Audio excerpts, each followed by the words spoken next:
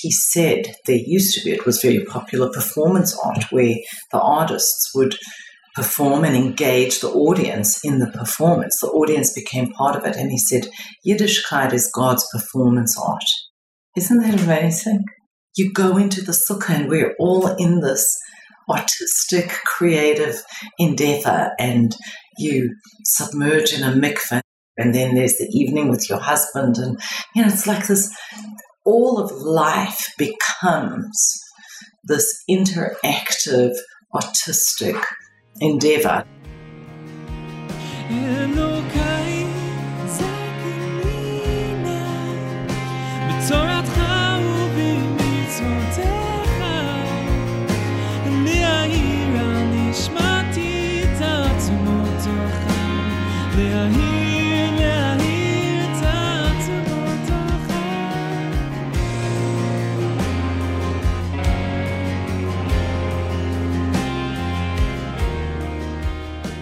Hi, I'm Tanya, and you are listening to Season 2 of Human and Holy, a podcast where we discuss spiritual ideas in human terms.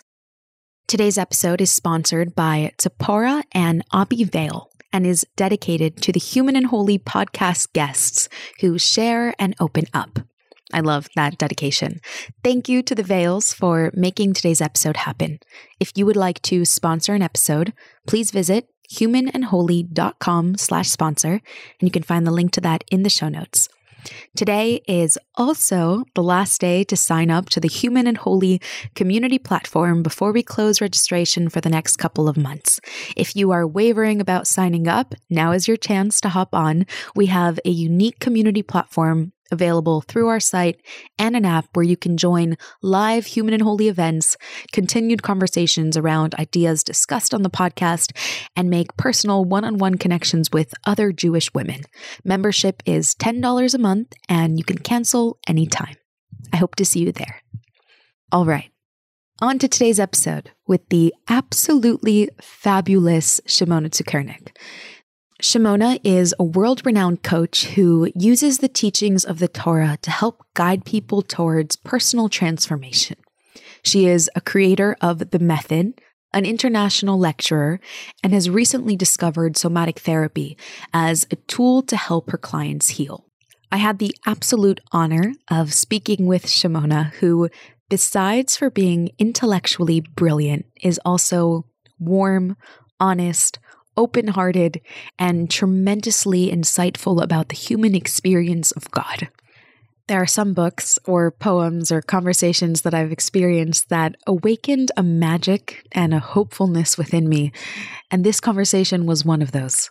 Today, just a couple days before Shavuos, as we prepare to receive the Torah in our lives, Shimona shares with us what it means to have a visceral experience of God, to accept the Torah not only in our hearts and minds, but also within our bodies.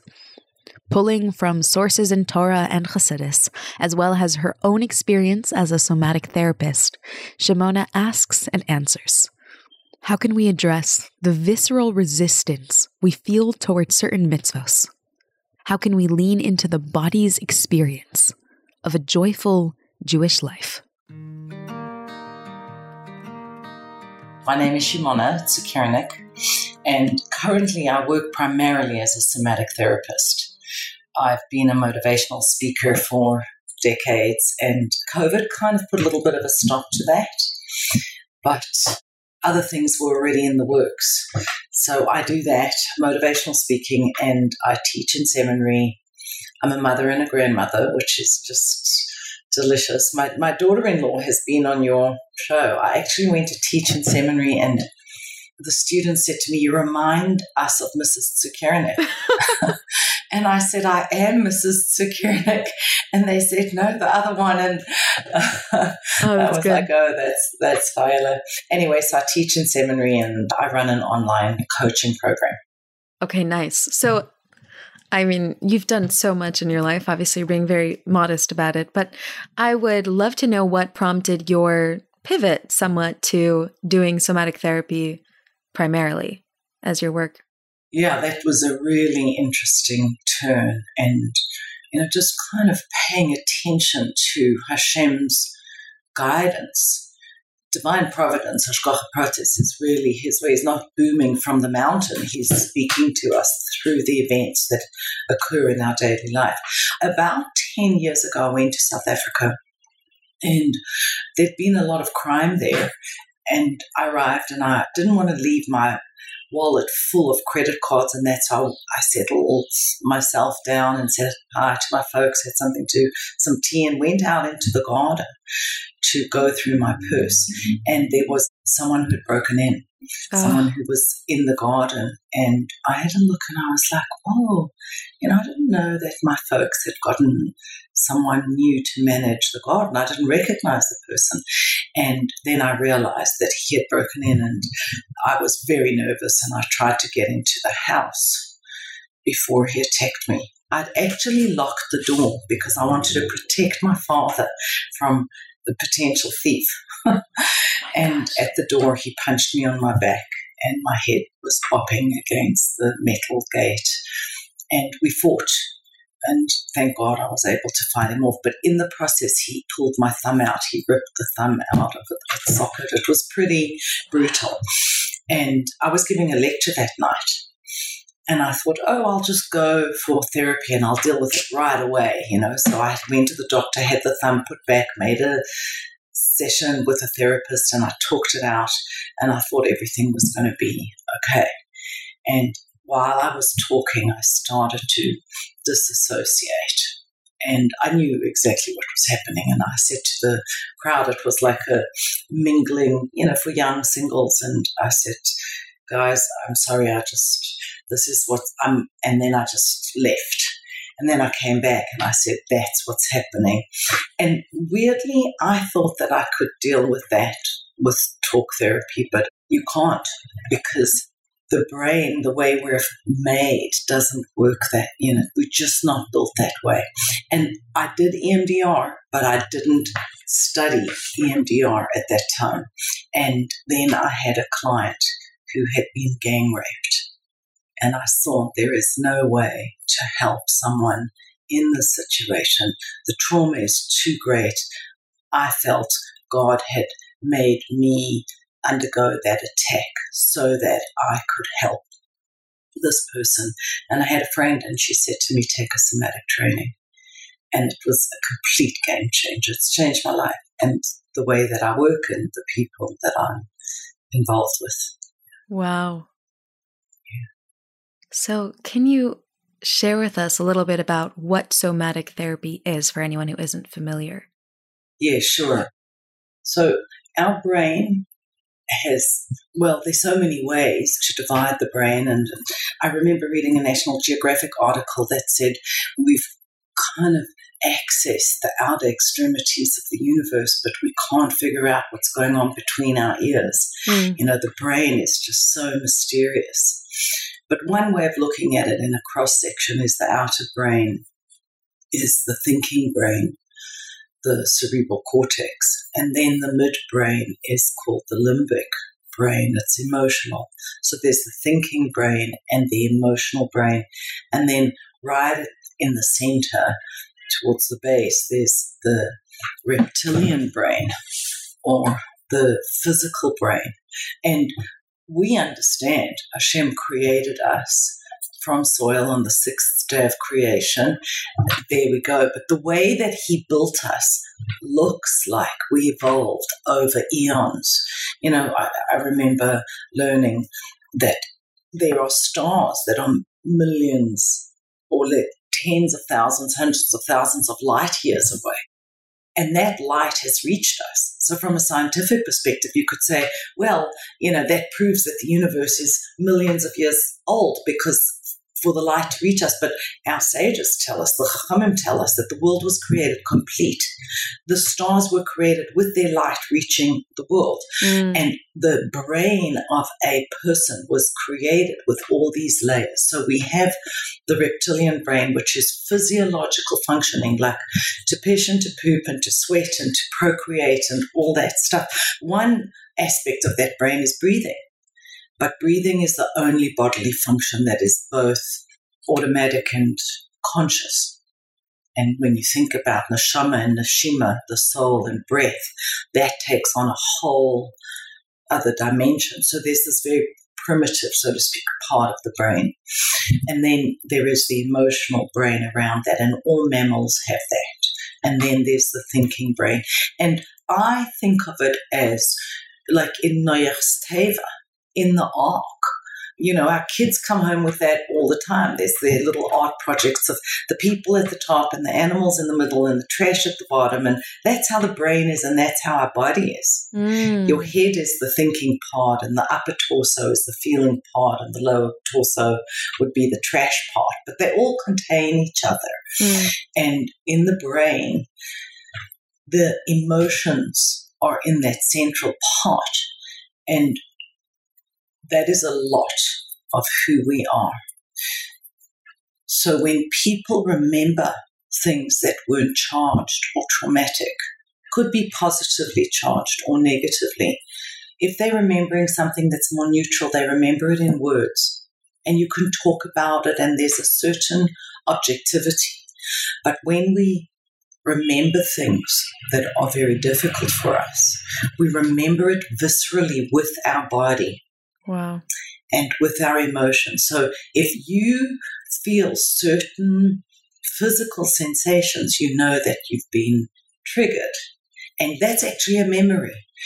And so somatic therapy helps people by beginning with the visceral, with the sensory and emotional component of memory.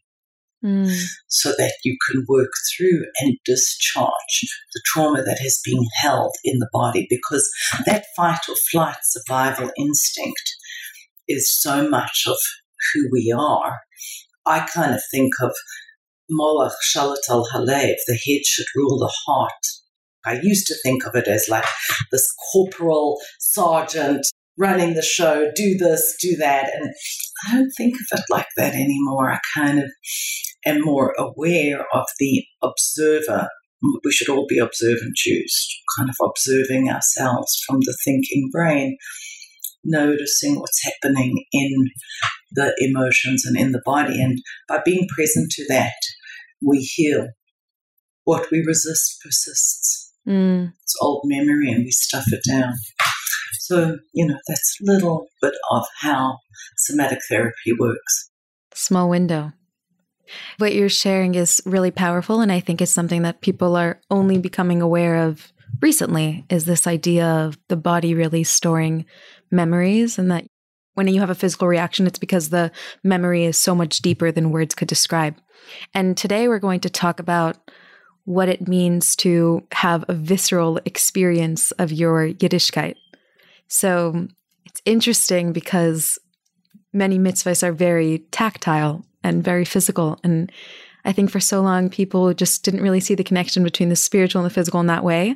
I think what you will share today is going to illuminate that for us. What does it mean that Yiddishkeit and our relationship with Hashem is something that we experience in that visceral way that you're describing, where you can actually feel it in your body and in your bloodstream?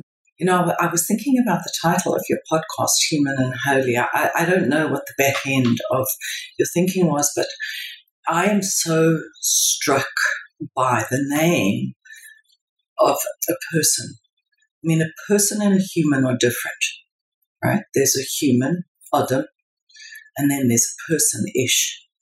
It's become very common for people to speak about, she's a nice human, which I find quite sad, because it's a general category.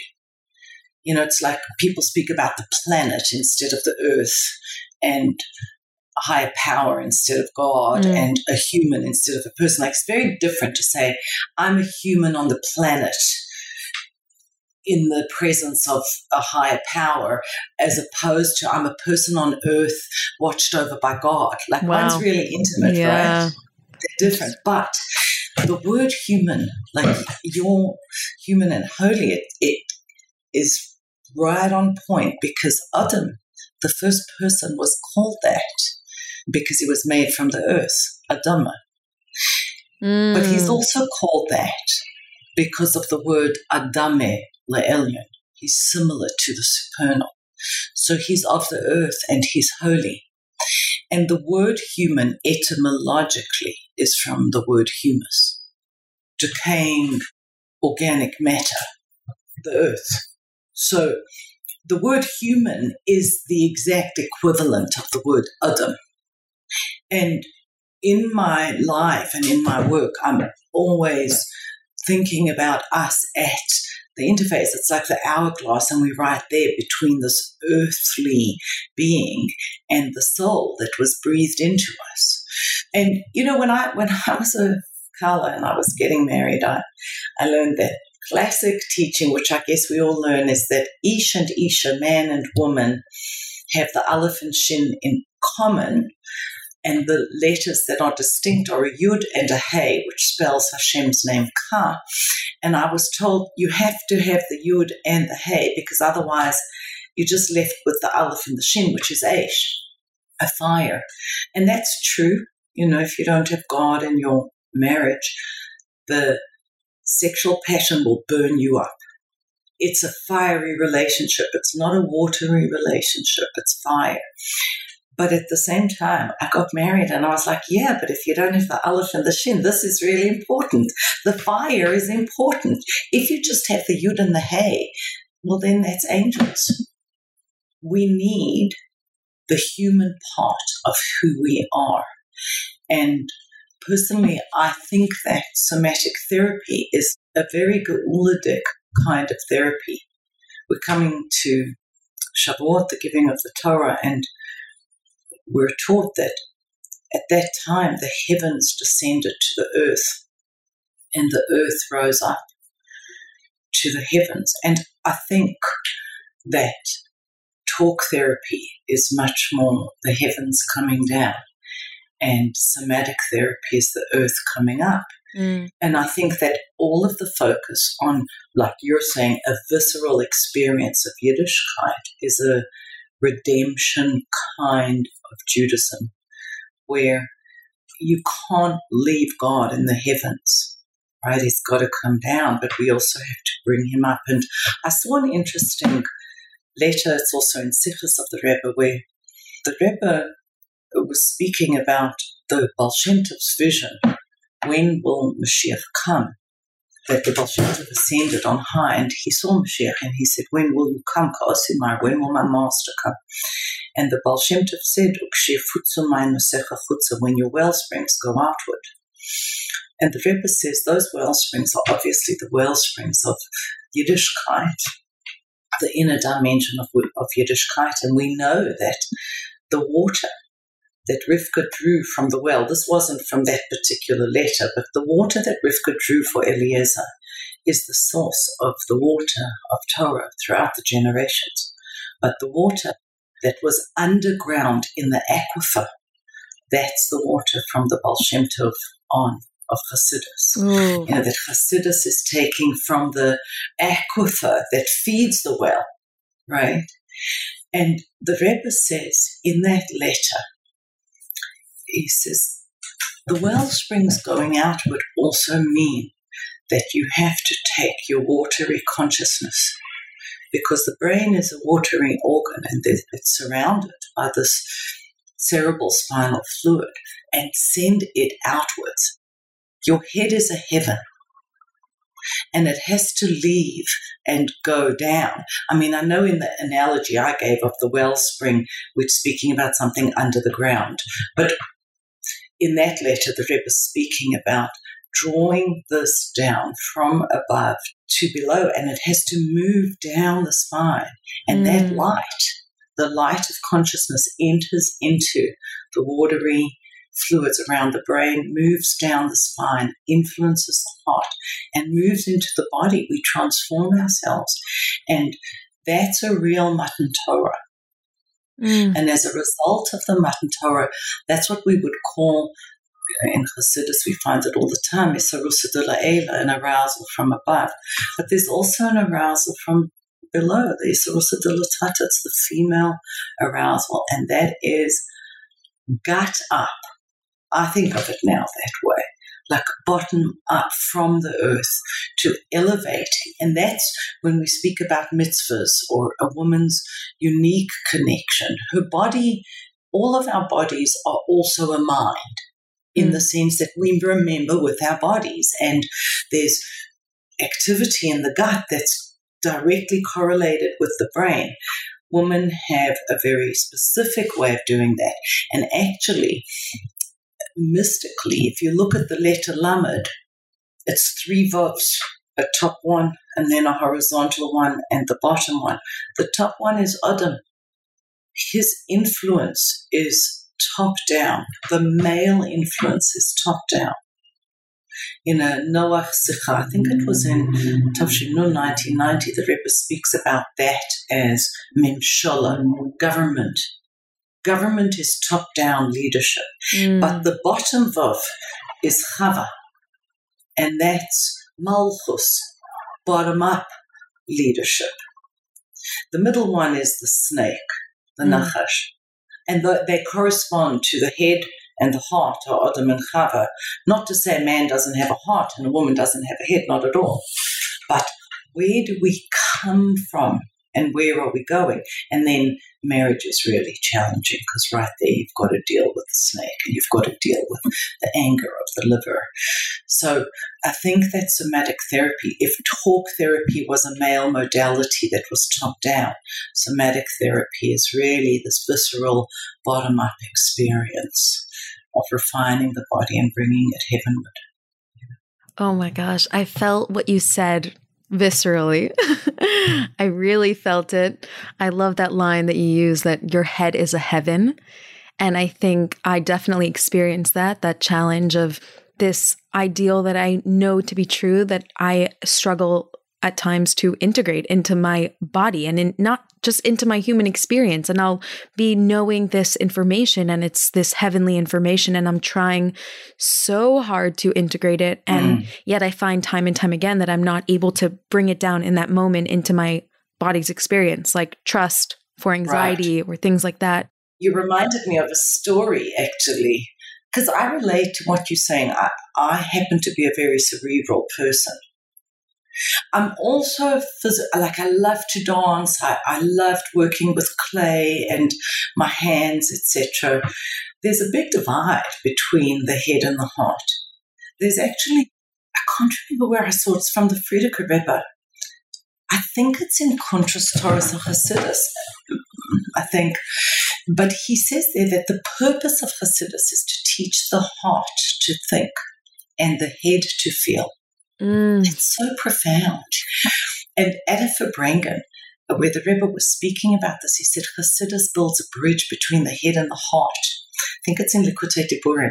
One of the Hasidim challenged the Rebbe and said, but, they're so far apart. And he said, well, if you can't build the bridge, because they really are on other sides of the ravine, then have telephone wires. You could call in. So and then he says there that Hasidus and generations of Hasidus make people more able to cross that divide. And, when you were saying that there's the sense of being, the head is a heaven, but it's distant and removed from the earth, it reminded me of that story about Rabbi Meisels and Meislish, the Chassid of the Alter Rebbe. And the Alter Rebbe had him work as an underground spy. And he was in a room looking at maps. And Napoleon walked in and marched over to Rabbi Meisels and stretched out his arm, put it on his chest, and wanted to feel. He was trying to discern, was his heartbeat going to be different or irregular? And it wasn't. That is a remarkable story. Since I've learned what I have about the brain and the body, I always found it to be an unusual. I couldn't say it was inspiring because it felt so out of reach for me, but it was certainly remarkable about another person. Now I just think, how is that possible? In some way, it means that he was able, with his awareness, to master the instinctive human fight-flight response. And I do see in my work that becomes more and more possible. I'm not saying that we become always human and automatically holy, but we have to flay ourselves apart from our experience and watch. The noticing brain is actually the left side of the prefrontal cortex, which is Bina. It's interesting to me. It's like the internal mother, and I will be able to just connect with my awareness, with consciousness, and watch what's happening in the body. And then that can help us master ourselves. So what you're suggesting is that it's more than just connecting the head and the heart. It's actually connecting the head, the heart, and the body. Because like we were saying, like the physical experience of a mitzvah, or even just the choice to do a mitzvah, is often very much a physical struggle. I'll give an example of covering my hair. Leaving the house with a sheitel for me is a visceral struggle. Intellectually, I only want to leave my house with a sheitel. Physically, I literally feel my head itch, and I know this information that is beautiful and true, and this is where I want to be. And then viscerally, I feel like I don't want to do this. A resistance, exactly. I would love to be able to integrate it into my visceral experience so that that same beauty I felt in my mind, I could actually feel in my head when I put it on. Right. Well, I mean, let's look at that from a top-down approach and a bottom-up approach. That's an interesting example that you share, because hair is so powerful. Hair and air, it's like the hair that leaves our head is called Moisre HaMoichin, the leftovers, the remnants of the brain. It's like the waste matter of the brain, but each shaft of hair is hollow and light moves through it. The light of consciousness is moving through it. That's why people are so attached to it. People are not attached to things for no reason. Their nails, hair, like let's say someone says, well, it's just an inch. What do you care? Well, if it's just an inch, what do you care? Do the button up, cover the but what do you care? But it's not just an inch. No. It's not just an inch. There's a certain power that is there. And I know we're not talking about that now, but we could. And the top-down approach would be to think about it, to think about what hair is. And there's a mimer of it by the Tzemach Tzedek where he explains why men's hair is to be revealed and women's isn't. And then you meditate on that. And I always think about thought, the left and right side of the brain. Chochmah and Bina give birth to babies, and those are the 6 midos, our feelings. So the 6 children that were given birth to in Egypt, those are the babies, the children of your thought. And then the babies have their own babies. They grow up and they have babies, and that's your action. So behavior on the ground is like the grandchild of my thinking.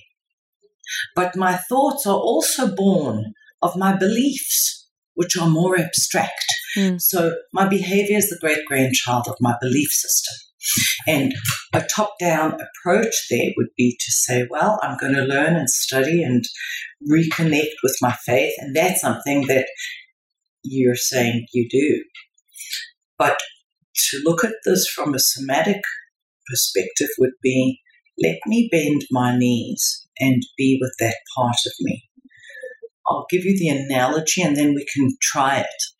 The Frierdiker Rebbe in the Lachadoidi Mimer speaks about a grandfather who wants to play with his child, and he says first he has to bend down and pick up the child, and then the child plays with his beard, which is the highest levels of the 13 attributes of mercy. So sometimes we dismiss that part of us that says, I don't want to cover my hair. Well, can you be with that part and just attend to her? What is that about? And bend your knees, get quiet, pay attention.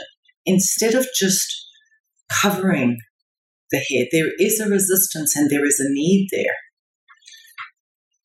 that allows for a certain sweetening. It may seem that this is abstract, but I have found, like, how has somatic therapy impacted my life? On the one hand, I have much more self-compassion. I also have more self-mastery. My life is gentler. My relationships are gentler. And it certainly transformed the way I work with my clients. So that place of compassion where you can just say, yeah, I'm going to be with myself. Take your right hand, put it over your belly button, your left hand, put it over your heart, and just hold yourself. Try that now. So just put your left hand over the heart and the right hand on the belly button. There you go. And then just think about the mother is part of the consciousness, and you can hold your own self and be kind to yourself. It's like, I know that's hard for you, and you do it. And maybe you want to ask that part of you, what's this about? That would be a little bit more like voice dialogue, but what's that about? What does your hair showing give you? There are things that it gives a person. There's also a price that we pay. One has to do cost-benefit analysis. Ultimately what you're saying is, I want to be close to Hashem. That's something I don't want to give up on.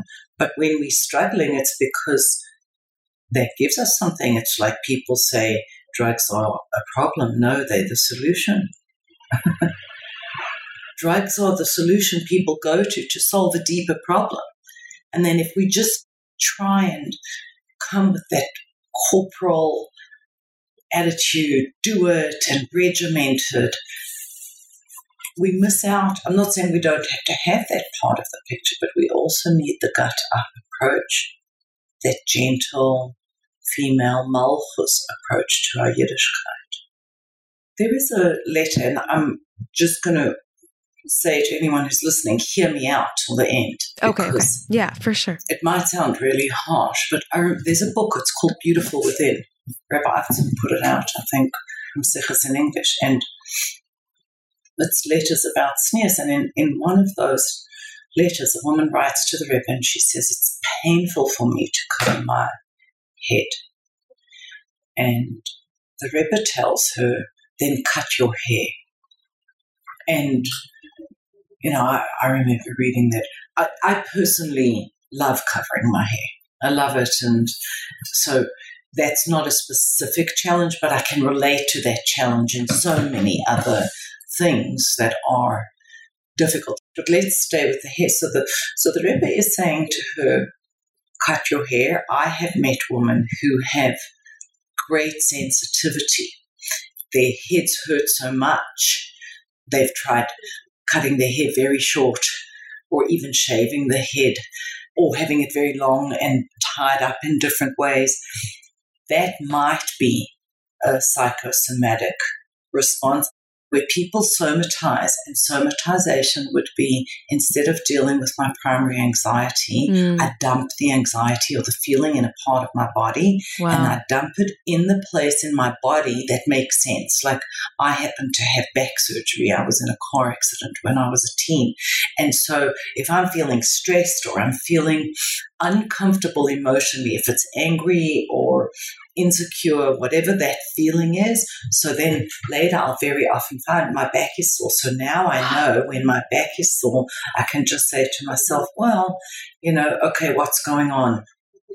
What's happening right now that you don't like?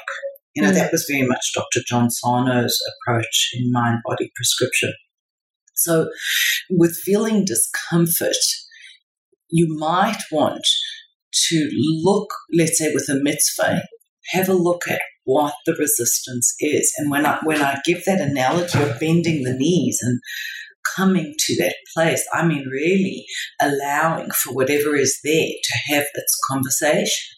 And I've done that with women who say, this is one woman's experience, and it could not be at all. Like one woman might feel, my mother was oppressed. And my dad was always wanting her to cover her hair, complaining if something was sticking out. Or another woman might say, I can't be my full sexual self with my hair covered. And my sexuality is a very big part of my identity. Another woman could say, I don't feel free. I just don't feel free, and I want to be free. And then you have to be with that experience, with that part of yourself, and just allow for that. I don't mean allow for it, pull off the wig. I mean allow for that part of you to have a voice, and then see what happens in the conversation.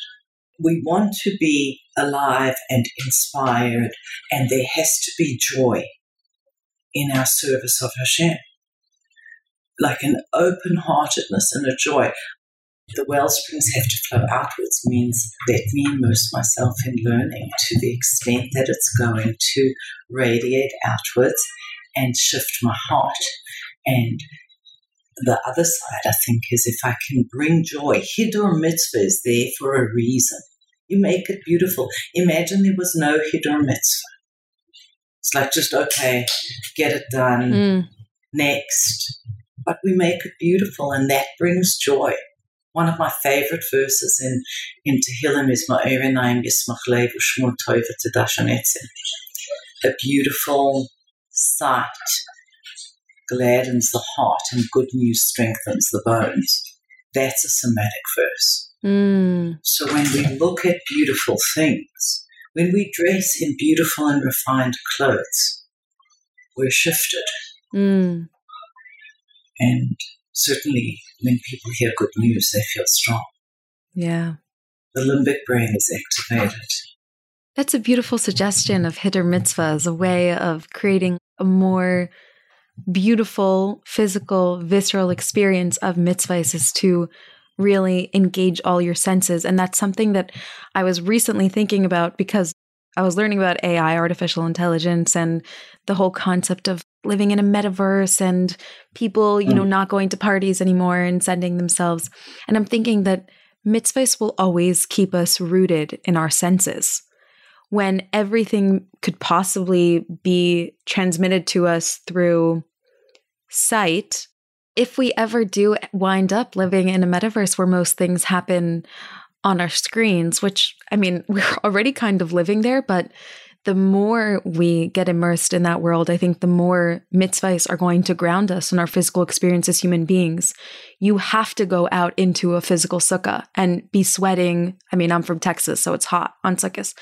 Sweating, mosquito bites. You have to feel that experience in a physical way. Like people are pushing each other to go out into nature, to feel things, to touch things, to look people in the eye. And it's like tefillin, leather straps, Shabbos candles, the feeling of the wooden stick, the match, all these things are really physical experiences that, like you said, they strengthen your bones. I wrote an article about that exact. It wasn't about AI and the metaverse, but because this was like 20 years ago and the world has changed so much since then. But I interviewed Mel Alexenberg. The Rebbe was quite involved in his work. He was the director of Pratt for a while, and now he runs a art school, art and trade. I'm not exactly sure in Israel. His story is written up in my story, but he was speaking in a very interesting way about the three sons of Noach, Shem, Ham, and Yafes, and how Ham was humorous and visceral, and Yafes was aesthetic beauty, and Shem is the name of Hashem in the tense of Torah, and how to be Jewish, you actually have to have all of that. And as he was talking about it, he said there used to be, it was very popular performance art where the artists would perform and engage the audience in the performance. The audience became part of it. And he said, Yiddishkeit is God's performance art. Like, isn't that amazing? Yeah. Yeah, like you go into the sukkah and we're all in this artistic, creative endeavor, and you submerge in a mikveh and there's someone else there, and then there's the evening with your husband, and it's like this, all of life becomes this interactive, artistic endeavor. I don't want to say performance because I don't mean that we're pretending. And I also think about it in terms of reading on Shabbat. Whatever people have, if they have a Kindle or they're listening to Audible, etc., that's not happening on Shabbos. It's not going away. Yeah. The people of the book will always be the people of the book. Actually, I really feel that. I identify with that a lot, that Yiddishkeit gives a magic to life. It really does. Like there's a certain magic to the way we are continuously revisiting the same experience. I felt that this year with the Seder, but you're revisiting it in a deeper way. And it's like there's so many textures and there's so much going on. Imagine being invited by a master artist to this interesting meal where every single food represented something else and had all these deep, rich life lessons. We would see it as that magical, immersive experience. And Yiddishkeit is exactly that. So that was gorgeous. I want to ask you if you can share any situations in your life where you've had success using this bottom-up approach that you are describing, where you've been able to kind of use your somatic understanding to help you grow within your Yiddishkeit.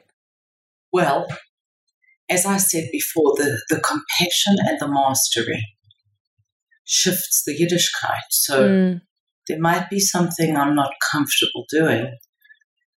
With the somatic approach, I'm able to find out why I'm uncomfortable, and then that changes the way I do things. Let's say davening.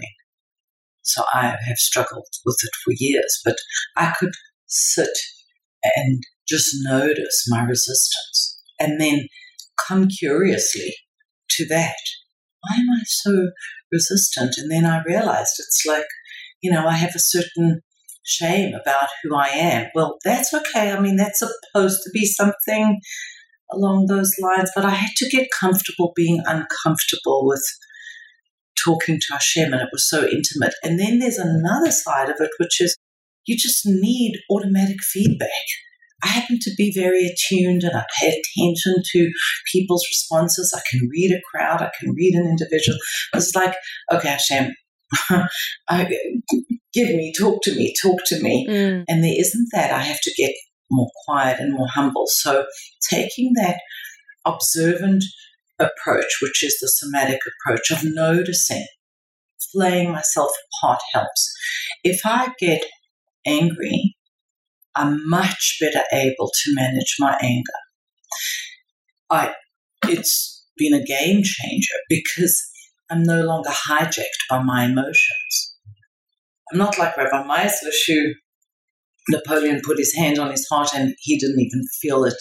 He didn't feel the pulse irregular from the get-go. I might be triggered and activated, but I'm very much more able to calm that down. And then when I'm not hijacked by the feeling, I can make different choices. The limbic brain is reactive. It's fight or flight. The human brain, human and holy brain, is the brain that can watch and make choices. But it doesn't necessarily come because I have ultimatums for myself and I'm harsh with myself. No, I could just notice that and say, oh, I'm nervous. Like, I'll give you an example that wasn't a mitzvah, but a real practical example in my life. We had a postal worker who was very aggressive. The person was fired eventually, and I wasn't the only person that had complained. But I would be doing recordings and he would ring the bell even if there was a sign there. So one day I went out and he had rung the bell and I had been doing a recording for myself and I said, excuse me, the sign is there for a reason. I prefer to go to the post office to pick it up than that you ring the bell. And he became so aggressive and he started walking towards me and my body went into fight or flight. And I was able to say, this is the memory of seeing the man in the garden. Ask yourself that question, what does this remind me of? And when I could say, these are my sensations, these are my feelings, this is what it reminds me of. And then all of a sudden, I'm not in the garden. I'm safe. I'm on my street, outside my home. It's a postal work and I'm okay. And this is just that memory. So when we get angry with each other, if we feel intimidated, someone might have to host guests and feels intimidated. You can just have that compassion notice and then move through the next best action that's being required of us. Wow. Also different having those courageous conversations where we need to negotiate with people, or maybe to receive correction from someone. And maybe someone's telling me I need you to do this differently, and I have to honor my teacher or my mother or my mother-in-law, but I have very negative memories around authority. So being able to, I think of this as a real practical tip. You can think of your sensations and feelings and thoughts as the water moving down a riverbed. Mm. And you could be in that river, and sometimes rivers are really wild, and they could carry you away, and you bump against the rocks or get caught in a whirlpool or thrown over the waterfall. Or you could go to the side and sit on the bank and watch the river. It's so powerful to say, oh, I'm feeling jealous, or I notice a feeling of jealousy in me. And I notice it as a heat in my solar plexus. Mm. Boom. Now you're the master of the jealousy. Rather than I am jealous, which feels like I am jealousy. I am the embodiment of jealousy. I'm mad and bad, and how could I? And boom, boom, clapping al chet and beating myself up. And now the Yetzer Hara's come in, and it's just like taking me apart, ripping me to shreds, as opposed to, this reminds me of when I felt jealous when I was in 12th grade, and I didn't get the GO position, I don't know, whatever it was, and I begin to be able to say, these feelings come with these sensations, and I notice these thoughts. Or let's say you're speaking to your husband, it's very different to say, I'm mad at you, or a part of me is mad at you. It sounds a little artificial, but in the one, you're in the river being swept away. You've been hijacked. You're just being washed away. And in the other, you're watching. You're the observant Jew, watching your experiences, the whole host of human frailty. Nice. All of that. I love that advice that you gave for when you're kind of reliving a memory. You're in that fight or flight mode because of a memory that your body has stored, and just kind of removing yourself to watch the river flow through you. What would be your advice when someone is disassociating? Because to me, that seems a little bit different than being swept up in the current, is when they really just disassociate and they actually totally remove themselves from the situation to... Yeah, that's different, right? Look, when a person is completely in a current, they couldn't even get to the banks. You have a window of opportunity to help yourself, and the same would go with disassociation, meaning they're opposite extremes, right? So when someone disassociates very strongly, they probably can't bring themselves back and need help to do that. Having a witness to the trauma and the disassociation is remarkably healing. I think that's the Bracha in Shemona Esrei, Re'einu v'Goleinu, see us and redeem us. I love saying that line because I know that bearing witness to someone's pain helps them heal, because maybe they can't be their own observant Jew, but I could, and then sometimes I have a client on the couch and she's totally disassociated, and I know from the behaviors and whatever's come before what she's happening, and then I can just tell her what I'm seeing. And she can hear me. I have a little bell. It's this beautiful bell, and if I feel they're going too far, I'll ring it. So that's extreme, right, to bring someone back. People do different things, like ice is something a lot of women use to help themselves not disassociate. It can be it can perpetuate not working well, not having optimal functioning.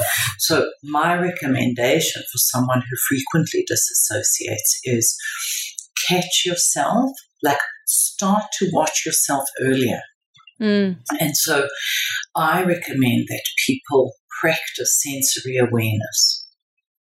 Do it with your children. I used to play a game with my kids and my students when I taught third grade boys like 30 years ago or something, which was the listening game. And I'd have them lie down or put their heads on the desk, and they had to find all the sounds they could hear around them.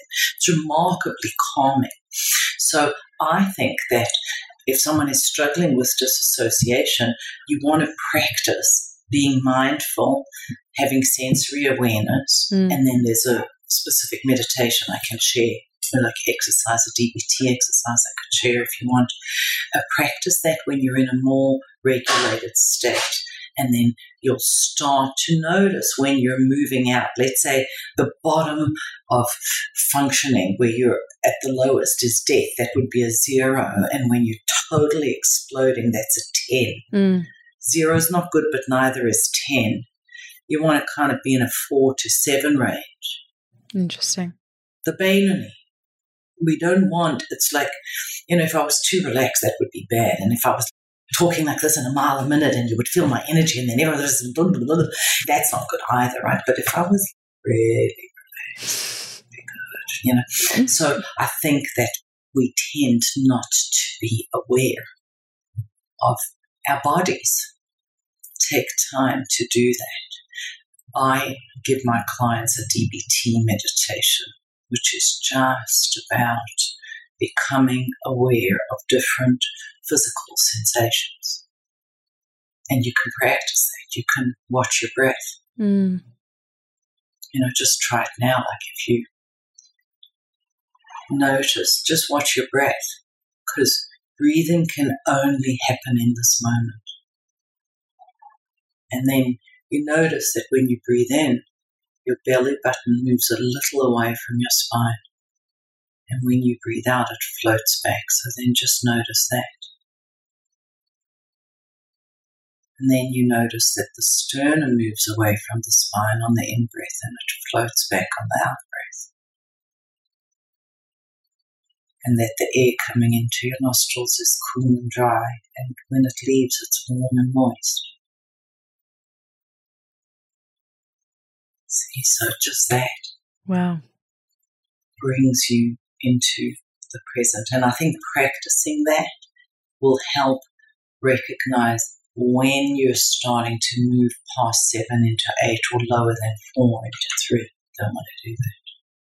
What comes to mind is the word kavana, that we stress so much having kavana when we do a mitzvah, that we should really be doing it for the intention of God. And in order to do that, we have to be so present in what we are doing. And I hear this very often from women, that when a lot of big mitzvahs come around, holidays, I would go specifically with holidays, they feel disassociated. They feel like they can't really tap into the intensity or the immensity of the holiness of the day. And I'm thinking that these tools that you're saying of just really returning to your body's experience of the mitzvah of the day is a really powerful way to connect more deeply to the mitzvahs that we're anyways already doing, that we're already participating in, but just what is kavana? Kavana is to be present with it and to really fully be there with Hashem in the moment, and not just to be doing it habitually. Well, that word is an important word, because kavana, intention, is the same as kivun, direction. And then you set your intention and that's where you'll go. Yeah. And I find on the Yomim Tovim where I've learned a Sikha, a Torah, I'm so much more alive in that mitzvah. At a very practical level, I recommend to women, I used to have a full day Shabbos, a 5-hour Shabbos and a 1-hour Shabbos. I could make Shabbos in an hour. The soup functioned as the chicken and the vegetables. And right.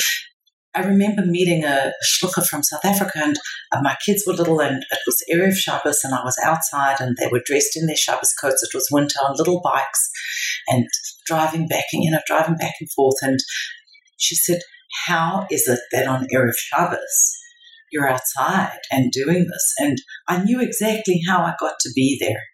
No matter what time Shabbos came in, I had time to make another salad and another side dish. And I learned that it wasn't, I love cooking. I once went to Seattle and someone said, "You're Shimona Tsukernik?" And I said, yeah. She was a participant at the event. She said, "I heard you're a really great cook." I went there. I was the speaker, but she had heard that I was this cook. I love cooking, but I also know that demanding too much, like Sheryl Sandberg says, you can have anything you want, yes, but you can't have everything you want. I couldn't be relaxed and in my body and open-hearted and joyous with the children and also have all of those salads on the table. Something had to give. So sometimes we're disassociation comes from enormous stress. The input is too great. There isn't enough output. So, maybe just let go of the input and the demands a little bit. Easy does it. Nice. I know people on Shlichus who said, women who said, I need one meal in a month without guests. Our children need that. We need that. Otherwise the price is too high. Or, each one of us, it means getting quiet. I know that the Frierdiker Rebbe says our right eye is for looking out and the left eye in. I think of my right ear as listening to others and my left ear as listening in. And sometimes I just want to turn up the volume on my left ear. I have to listen in. What do I want? How much of this is about the way I'm showing up? And can I show up for Hashem with me? Powerful. This was so beautiful. I feel like we hardly scratched the surface. I want to ask you 1,000 more questions. Thank you so much for your time and for your wisdom. Thank you, Tanya. It was just wonderful to be with you, and I'm so inspired. Human and holy is exactly where we're at and where we want to go. That's the kavanah. So thank you for providing that for all of us. Thank you. Yeah. We're all striving for that synthesis. And I really feel like you gave great insight into what that could look like. So thank you very much. Thanks. The challah is warm and doughy. You forgot to cover it, so you slip to the kitchen, find the special soft cloth, collect the salt shaker, and come back to the table. The candles are like a bonfire. You can see their reflection in your family's eyes. You are sleepy, calm, hungry. Someone lifts the Kiddush cup, overflowing with red wine. Their fingers are wet and then sticky. They sing Kiddush. The wine slides awkwardly into an empty stomach. You walk to the kitchen, lift the heavy washing cup, pour cold water on each hand. The towel is dry and soft. You slide into your chair at the table. It is quiet. You can hear the air conditioner humming. Someone lifts the challahs, makes the blessing, slices into it with a knife, dips it in salt, makes a joke about being the only one who gets to talk. Everyone giggles. You bite into a slice of challah. It is sweet and heavy on your tongue. 30 seconds of silent chewing. And then platters are lifted. You hear the clang of spoons against ceramic bowls. Someone laughs and passes the drinks. It is Friday night, and you have welcomed the Shabbos Queen. Can you feel it in your body? The way the calm of Shabbos has descended. Can you taste it on your tongue when you bite into the warm challah? Can you hear it in your heart when you close your eyes and let the song of Kiddush move through you? Can you see it in the candles, the way they reflect your neshama yisera? Can you touch it with your fingers? In the soft white tablecloth, in the grainy scattered salt, in the cold cutlery lifted in your palms. Can you smell it? Can you taste it? Can you feel the holy Shabbos as it settles into your body? Can you feel the physical sensation of a spiritual reality? Can you feel the presence of God in the 5 senses of your body?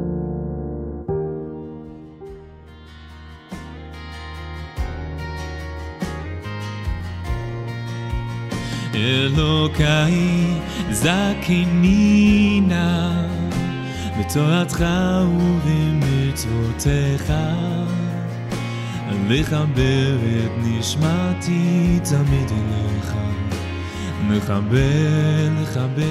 Thank you so much for listening. I hope you enjoyed today's episode. As always, you can find me on Instagram at humanandholy or via email at humanandholy@gmail.com. New episodes of the podcast come out every single Sunday morning. If you don't want to miss a single episode, then hit the subscribe button. If you enjoyed today's episode and could take a quick second to leave a rating or review, it means a lot to me and it helps other people find the podcast. Thank you so much for listening, and I hope you have a wonderful day.